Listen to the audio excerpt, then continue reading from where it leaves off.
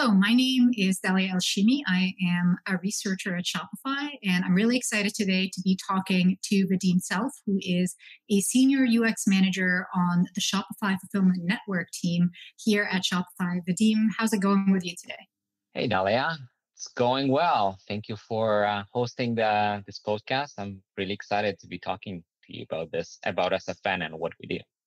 Great. On that note, actually, do tell us about SFN. So this is a very unique product within Shopify, and I'm quite excited that we have an opportunity to chat about it today. So start us off by telling us, what is the Shopify Fulfillment Network? You'll probably hear us using the words Shopify Fulfillment Network and SFN interchangeably throughout. But yeah, Vadim, tell us a little bit about it. What is it and how does it work?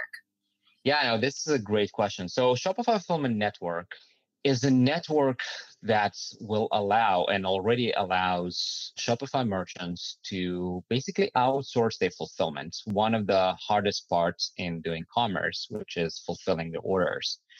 And it is definitely, a big pain point for merchants as they start to grow and as they get to a point where the self-fulfillment that they're doing on their own becomes very challenging for them and impacts their growth. So Shopify Fulfillment Network is a network that we've built to allow merchants to trust us with their inventory and us fulfilling their orders on their behalf. So the process is very smooth for them. I mean, there's nothing really changes from their perspective, and the orders keeps coming in to their stores, but we are handling the fulfillment on their end and delivering the orders to their buyers.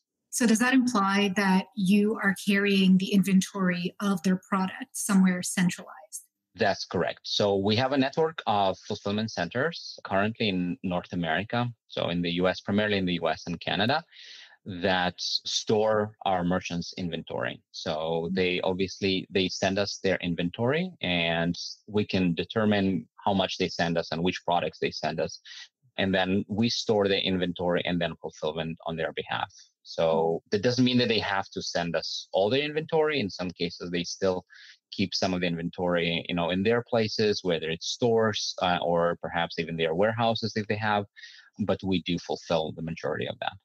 So it ends up being a combination where the SFN is fulfilling some of the orders and the merchants can fulfill some of them themselves, or do you handle the entirety of the fulfillment once they are sort of part of the system? We can do the entirety of fulfillment, but again, depending on the merchant preferences. So I'll give an example. Let's say there's some specific product that merchants have that they still want to continue to fulfill themselves. Maybe it's a very large product, or maybe it has some certain limitation because SFN right now cannot fulfill everything. So there's certain limitations to what we can do for merchants. So they can give us some of the inventory and continue to fulfill the rest of the inventory themselves. That's pretty cool. It sounds like there's a pretty important element of trust here. So building up relationships with merchants to kind of get to that place where you're saying, let me handle that fulfillment side of things, which is a huge aspect of the relationship that merchants already have with their own customers. And you're sort of stepping in and taking over that. How do you establish that trust? How do you build those relationships with the merchants to get them bought into this process and sort of get them to hand over such a critical part of their commerce business? That's you really hit it on the nail. Building the trust with merchants is a critical component and success of Shopify Fulfillment Network. In fact, one of our very early principles that we had for SFN is what we called inventory integrity. And that means that at any point we had to provide to merchants complete transparency to what's happening with their inventory. Inventory in most cases, it's the most expensive thing. And for many merchants, it's where most of their business is. And when they're entrusting us with their inventory, that means that they need to know what's happening with it. So having an inventory integrity, meaning that we have full transparency into the numbers, where their inventory is stored, how it's being fulfilled, if there are any things if there are any delays or unclear situations. So this was one of their very early key principles for SFN building that. And we obviously still have that to ensure that merchants know that. How we build that? So this is one of the hardest part of building SFN. The reality of fulfillment is there's obviously it's a network, and then the way that SFN is built, we partnering with fulfillment centers. So that means this actual inventory is not owned by Shopify, and it's stored in fulfillment centers that, in many cases, third-party fulfillment centers, which we work with and we have established a relationship with. So understanding how, and like those fulfillment centers could be very different from one another, and some of them can use different systems. So understanding how, where the item's stored, how it's being communicated from their systems back to Shopify and back to merchants. It's obviously, this is probably the hardest part of building that trust. And obviously, on the merchant side, they are very used to transparency and to the integrity that we provide with our Shopify core product. And one of the key principles for us is to making sure that we're maintaining that integrity and trust that they already have with Shopify. Sounds like quite a challenge. I'm curious, what problem were you trying to solve for those merchants in the first place? So, when you're stepping into that relationship and giving them your value proposition for this new system that you're building out, how do you frame, the challenges that you're trying to alleviate or the problems that you're trying to solve for those merchants when you think about what it's like for them to do fulfillment on their own without the support of SFN? Yeah, so the key problem is we have many merchants, and definitely we're talking about growing merchants, there's just simply don't want to deal with fulfillment. I mean, fulfillment can be fun when you're dealing with maybe a couple of orders, and it's definitely exciting for beginning merchants, to do the fulfillment and have a part of that fulfillment experience. But as they start to grow and they start to scale and they get to, tens and then hundreds of orders a day, this is obviously becomes a very big part of their work, which basically blocks and really interferes with their ability to focus on growing their business. Mm-hmm. And many merchants, the main problem we're trying to solve is taking away that problem they don't want to deal with and taking it on our own. So the problem is just we're trying to take the fulfillment from them, because many of them claim that they don't want to deal with fulfillment. They want to continue, on doing the fun stuff on the businesses, developing new products, working on growing their, their market share, growing on their buyers, user base. And then fulfillment, however, they still want to make sure that the fulfillment and the experience that they're providing to their customers is still at the same level that they can do themselves.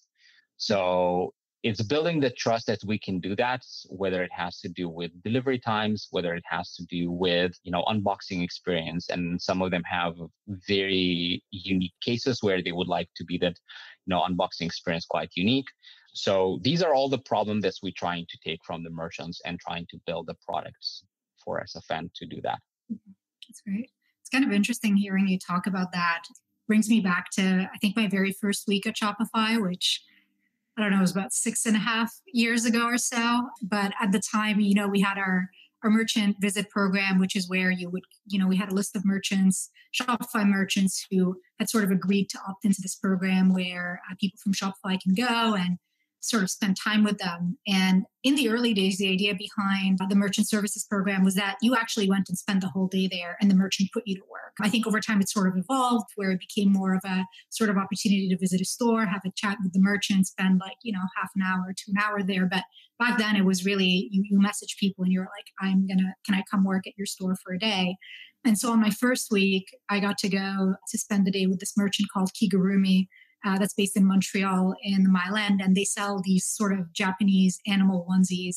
And it was a really sort of interesting setup where there was the owner and her partner, and she had 3 people working with her. And she had a warehouse built inside her apartment, which was one of those sort of Montreal style lofts where it was just like everything was open and like her bed was in one corner. And then one side of the loft was just, it was a big enough warehouse, I would say. It was, like rows upon rows of shelves stacked up to a really high ceiling with probably hundreds of SKUs of every animal you can think of. They had an animal onesie for, and all of these different sizes. Wow.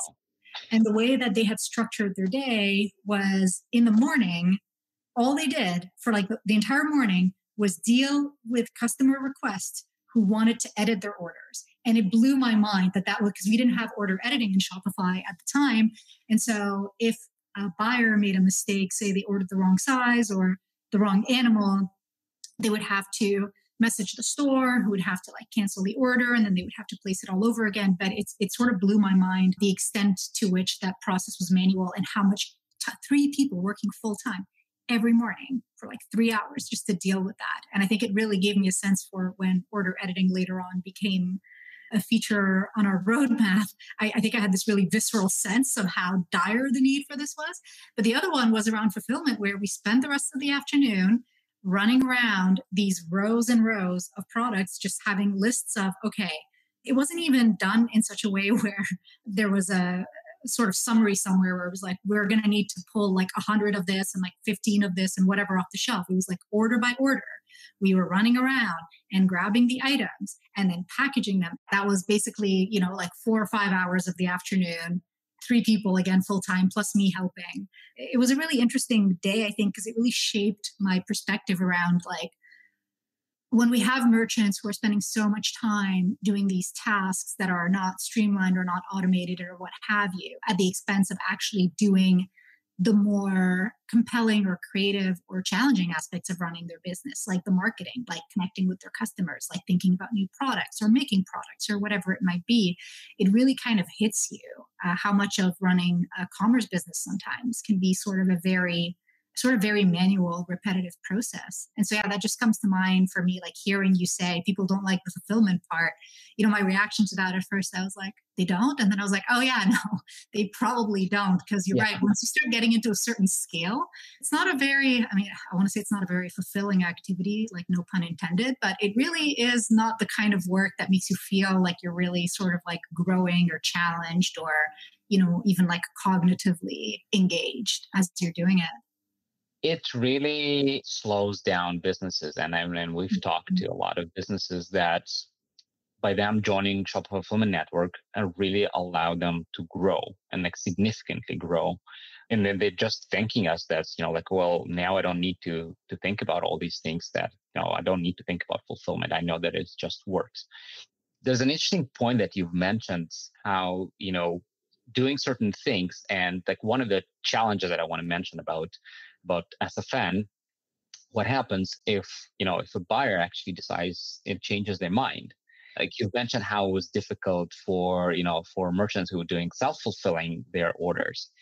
Now you can imagine like if you're doing it with Shopify Fulfillment Network, it's actually becoming even more challenges, because if buyer changes their mind, they want to cancel part of the order or they made a mistake, you now need to basically get all that information, and it needs to go all the way from Shopify all the way to the warehouse. And as I mentioned, right now we have different systems running and operating warehouses.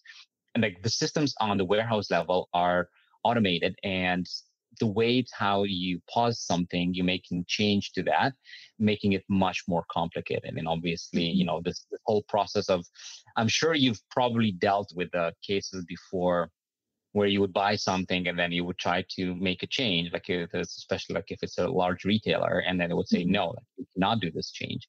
The only thing you can do now is just to get the order and then, return it. And so creating a whole ecosystem and platform that can be connected from the point that buyer changes their mind and want to make some change.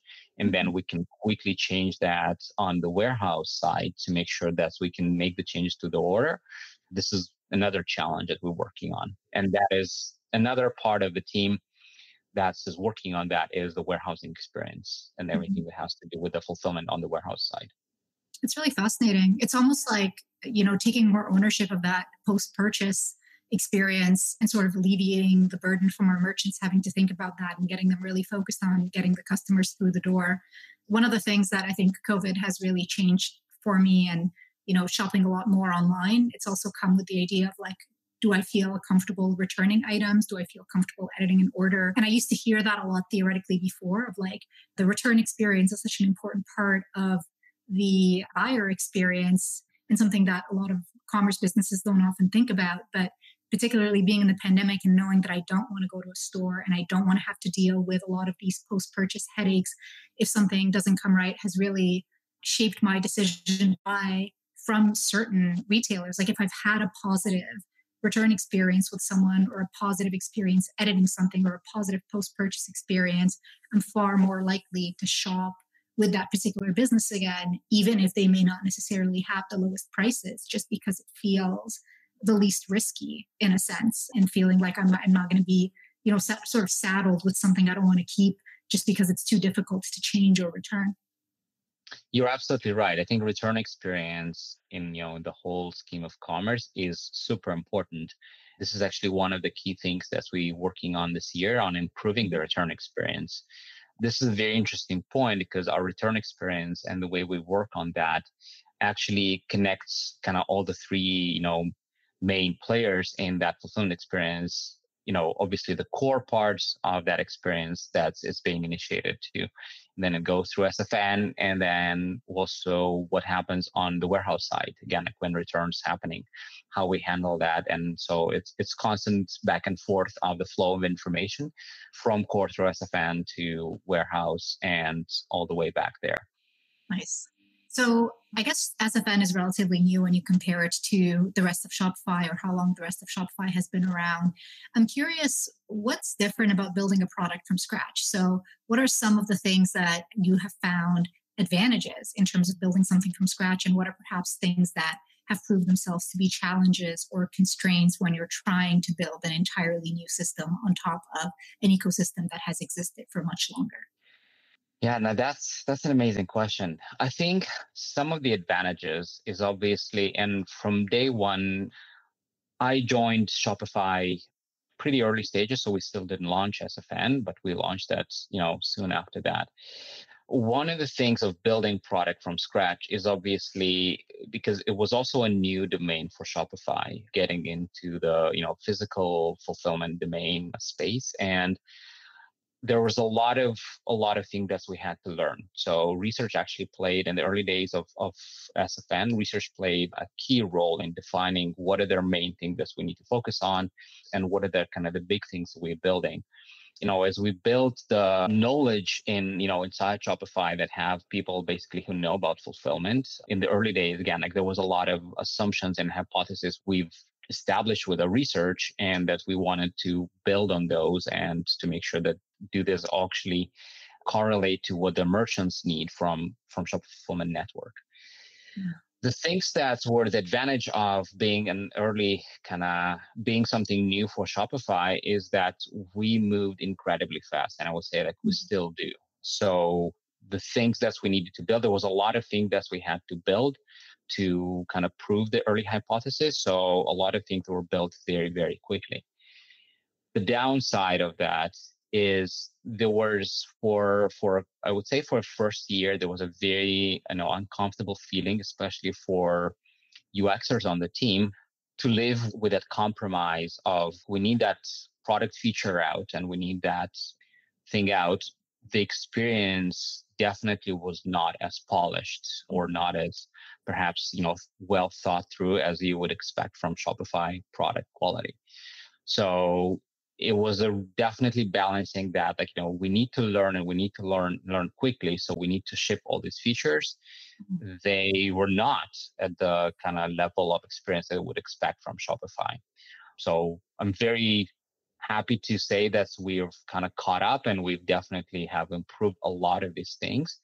So we are in a different place right now. But for the first year of SFN, since we launched that, there was definitely this very uneasy feeling of leaving with a compromise, building all these features versus building something that we would want to spend perhaps a bit more time with. And that applied both to SFN merchant experience, which is right now works as an SFN merchant app, and also even more to our internal client experience. So here's an interesting part about SFN that many people don't know. We have a quite large network operations team. So network operations team is basically all the people who support merchants in their journey with SFN.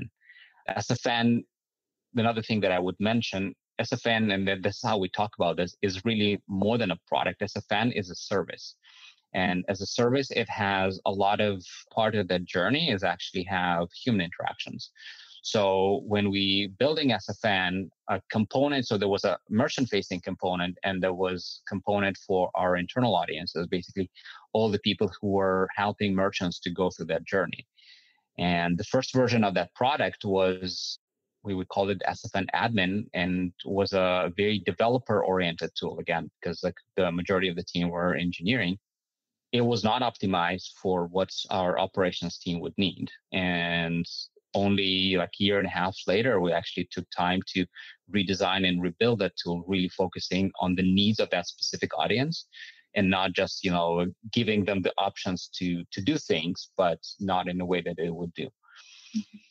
So these were the challenges and the benefits of being a startup, that you would see a lot of things being released very quickly. So I think that the team have built a lot of stuff in the last 2 years, and it's definitely something that is very inspiring for many new team members that are joining the team.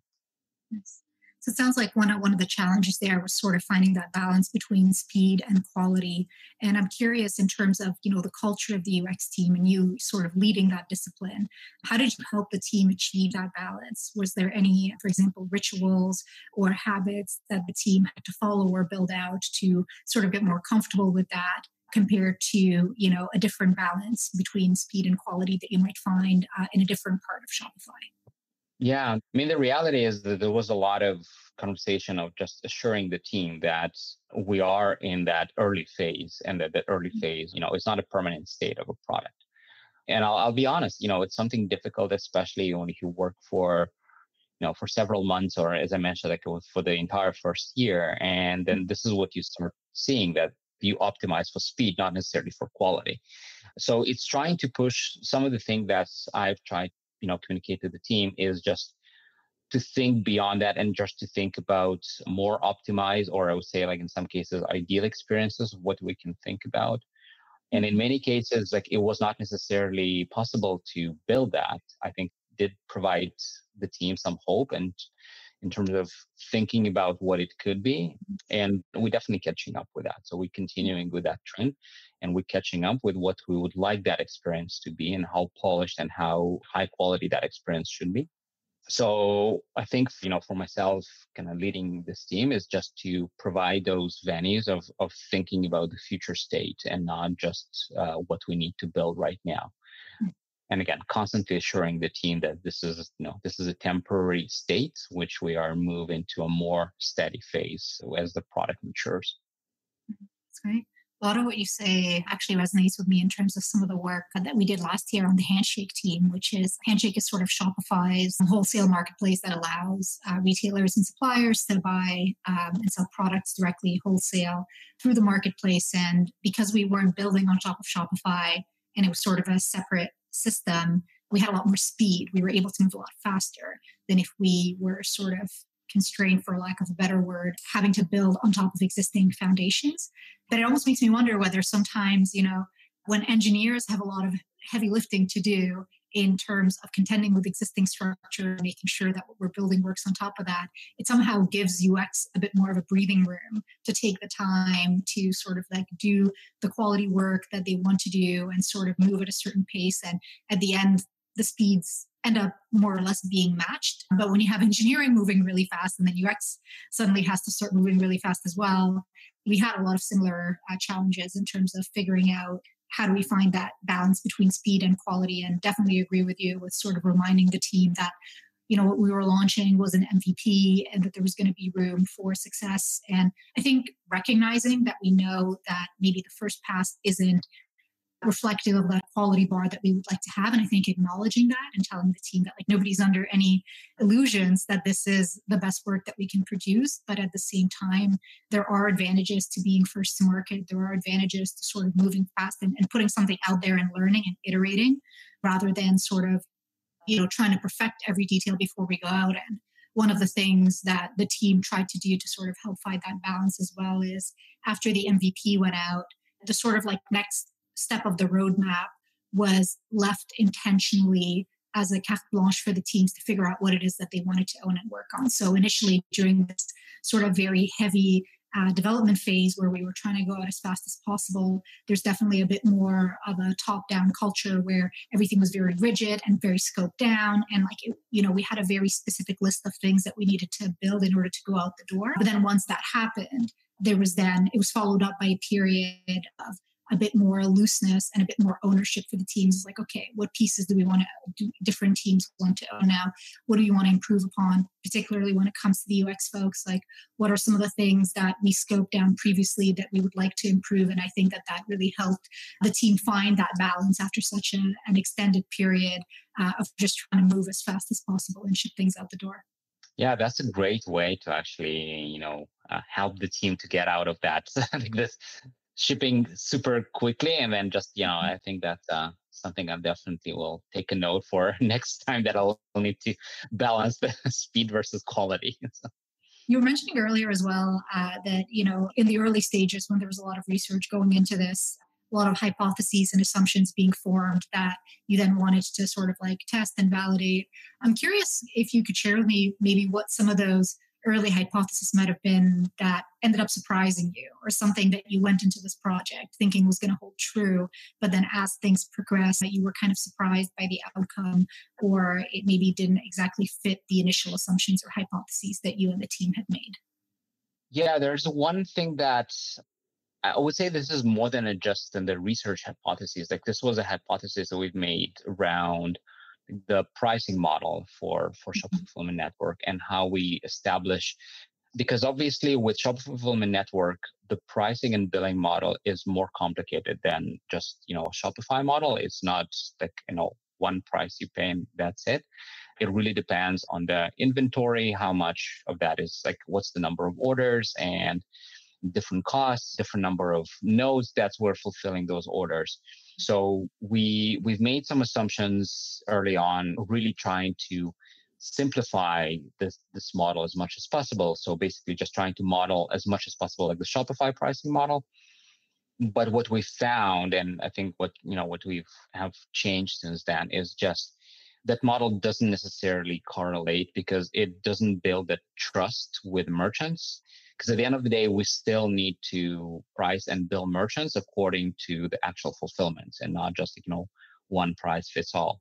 It has become quite complex for them to understand, and they would spend quite a lot of time for trying to understand this. Like, what are they being charged for, and how is it being done? And so, we've definitely, this is something that we are still working on, kind of tweaking and changing that to ensure that it's very transparent and clear to merchants. So I would say that this is one example of, being innovative and perhaps aligning to something that's to a known model that is not something that's necessarily proven to be right. Mm-hmm. And really understanding what's, I guess, like one of the principles that we probably should have set up, in the early days. So I've mentioned about building trust with inventory, which is like the most important thing for them. But obviously, the billing and pricing, and I'm sure our, money team can speak more to that, but it's a very important part of that. So, establishing the trust between the merchant and Shopify, and in this case, Shopify Fulfillment Network, that they absolutely clear about what we charge them. How does it correlate to the actual orders that are being fulfilled? Like, this is a key component in building that experience, and this is something that we had to change as we continue to build SFN. Yeah, I imagine that probably played a pretty important role. You mentioned, aspects of this, the inventory, but there's also the sort of billing and other sort of software aspects to this. I think one of the key things that makes SFN yet again different from the rest of Shopify is that you are working on solutions where you have to think about physical spaces as well as sort of traditional software as a service spaces, which is what Shopify tends to specialize in.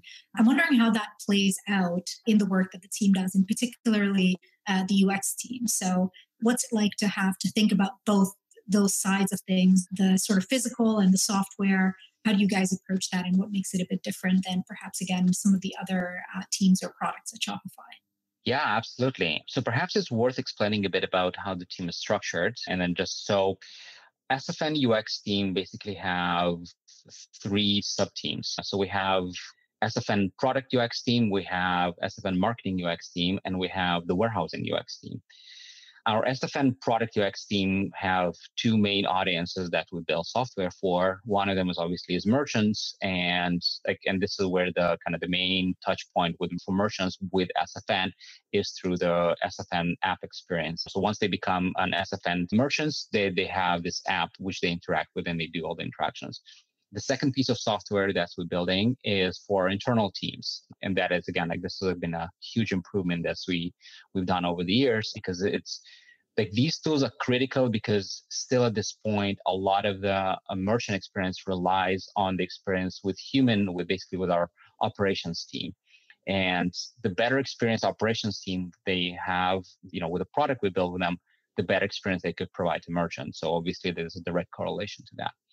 Now, the warehousing UX team, and this is where I would say that this is the biggest difference, is the team that's worked with 6 River Systems, is the company that Shopify acquired about 2 years ago. And 6 River Systems built all the solutions, both hardware and software, for warehousing operations. And this is really where the main difference comes into play between, what the teams is building on. So one of their, key audiences for warehousing is obviously warehouse associates. It's people who actually do the fulfillment. So whether they do fulfillment with carts, in case of 6 River Systems, they actually do fulfillment with collaborative robots that's called trucks. So building a software for robots and building experiences. So the team needs to consider all aspects of that experience. Obviously, it's the environment is completely different from what would you expect, for typical Shopify merchants operating with. It's working with hardware because the robot has different aspects of actual physical experience. This is not just software. I'll give you some examples. Robot actually have some visual indication where to put different totes where associates pick up the orders. So how do they see those visual indications? Where does the robot stops in terms of, in correlation to where they need to pick up the orders? So when the team works on that, there's a lot of considerations that needs to be taken, into account.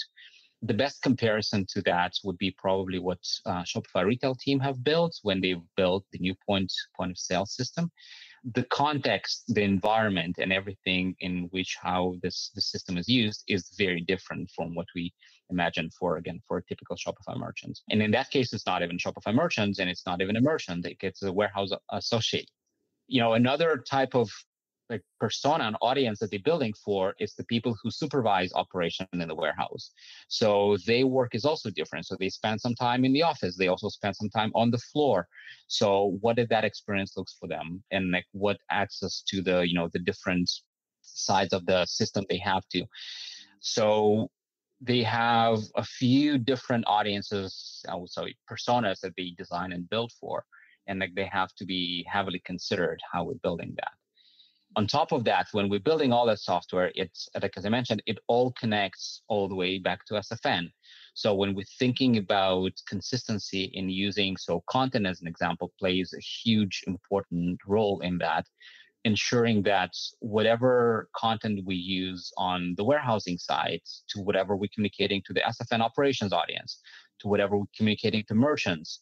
So ensuring that consistency, ensuring that the terminology is actually consistent between all the systems is a very important part, of our content designers that working on the teams. Very cool. So, yeah.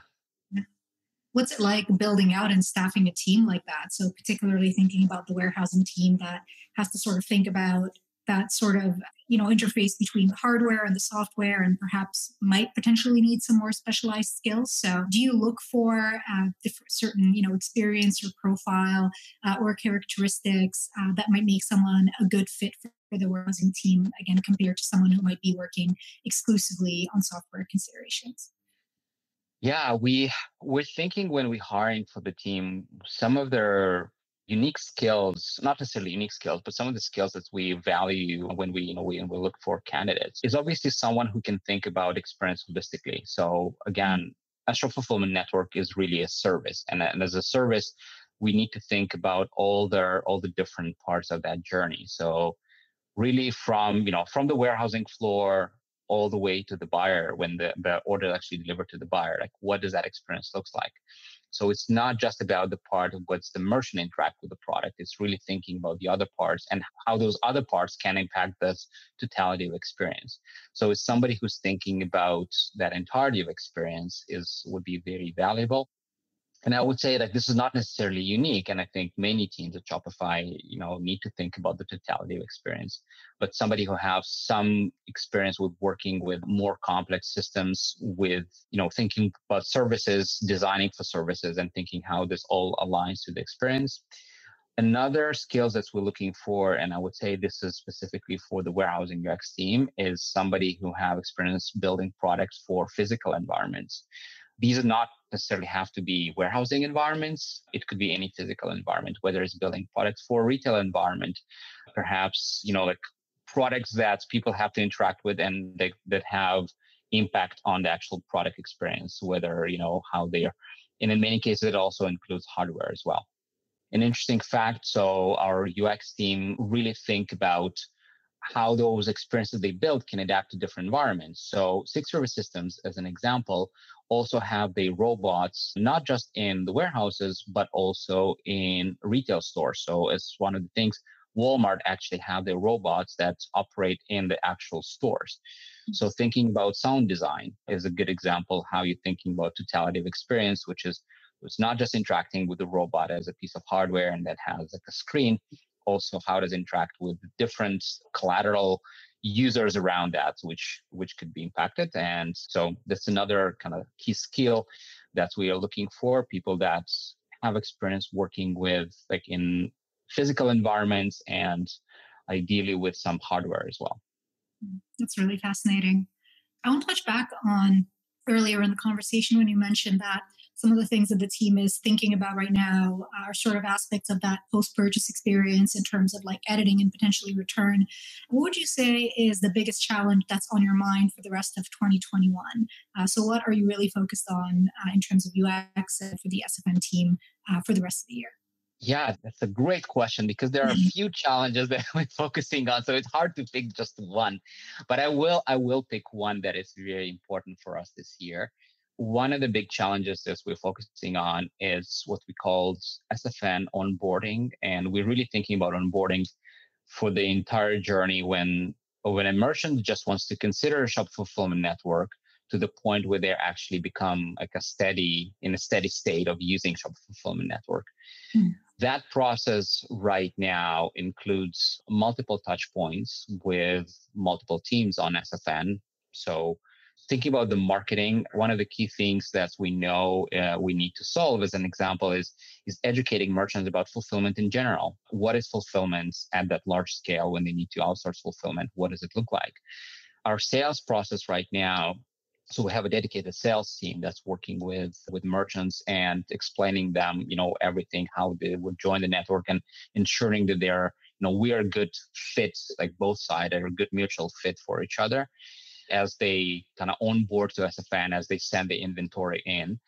So we are trying to really optimize that journey. We want to make sure that the journey is, as frictionless as possible and as consistent as possible, because obviously the more human elements you introduce into the service journey, the more inconsistent it could become. And obviously that would impact the merchant experience. So we're trying to build a system and optimize that with our product to ensure that we have a consistent and great experience for our merchants from the point that they consider SFN to the point where they actually become and start using SFN. So this is one of our big challenges this year. We're trying to solve that with some service design work, with some serving with product work, with optimizing our product, our onboarding experience, optimizing our marketing, and how we think about merchants and educating them about some of the fulfillment issues and topics. So it's a pretty large area that we're trying to cover this year. But as I mentioned, like, this is just one of the areas that we need to solve this year. That's fair. Vadim, I have one last question for you today to wrap this up. I'm wondering, how do you think the world will be different if you solve this problem? So if SFN sort of fulfills its mission, and ends up owning that fulfillment aspect of commerce for a lot of our merchants, how do you think the world would be different at that point? I think the world, well, we're talking about the Shopify mission of making commerce better for everyone. And I truly think this it would become better for everyone, buyers and merchants. Because buyers, if SFN is successful, if successful at scale, I would say successful, buyers won't have to make those difficult decisions they have to make today to make a decision like, I want to buy this from this like unique product from a unique merchant, but I don't want to wait, 2, 3 weeks and sometimes longer for it to be delivered. I really want this in a few days, like 1, 2 days. Today, unfortunately, for majority of the Shopify merchants, this is not the reality. Like, we want buyers not to make that decision and to be able to choose the unique and great products that Shopify merchants can provide to them and have it delivered to them at the levels of expectation that they expect today. That means, like in many cases, a couple of days. So this is what I truly think that SFN will enable, and I believe that we will solve that hard problem. We're working hard on solving it, so it still will take us some time, but we're definitely getting there. That's great. Well, I wish you all the best of luck with achieving that mission. As a buyer, I'm very biased and I really do hope that it comes true. And yeah, I want to thank you so much, Vadim, for taking the time to chat today and to help me learn more about SFN and all the great work that you and your UX team are doing over there. And thanks again. Thank you so much, Dalia. Thank you.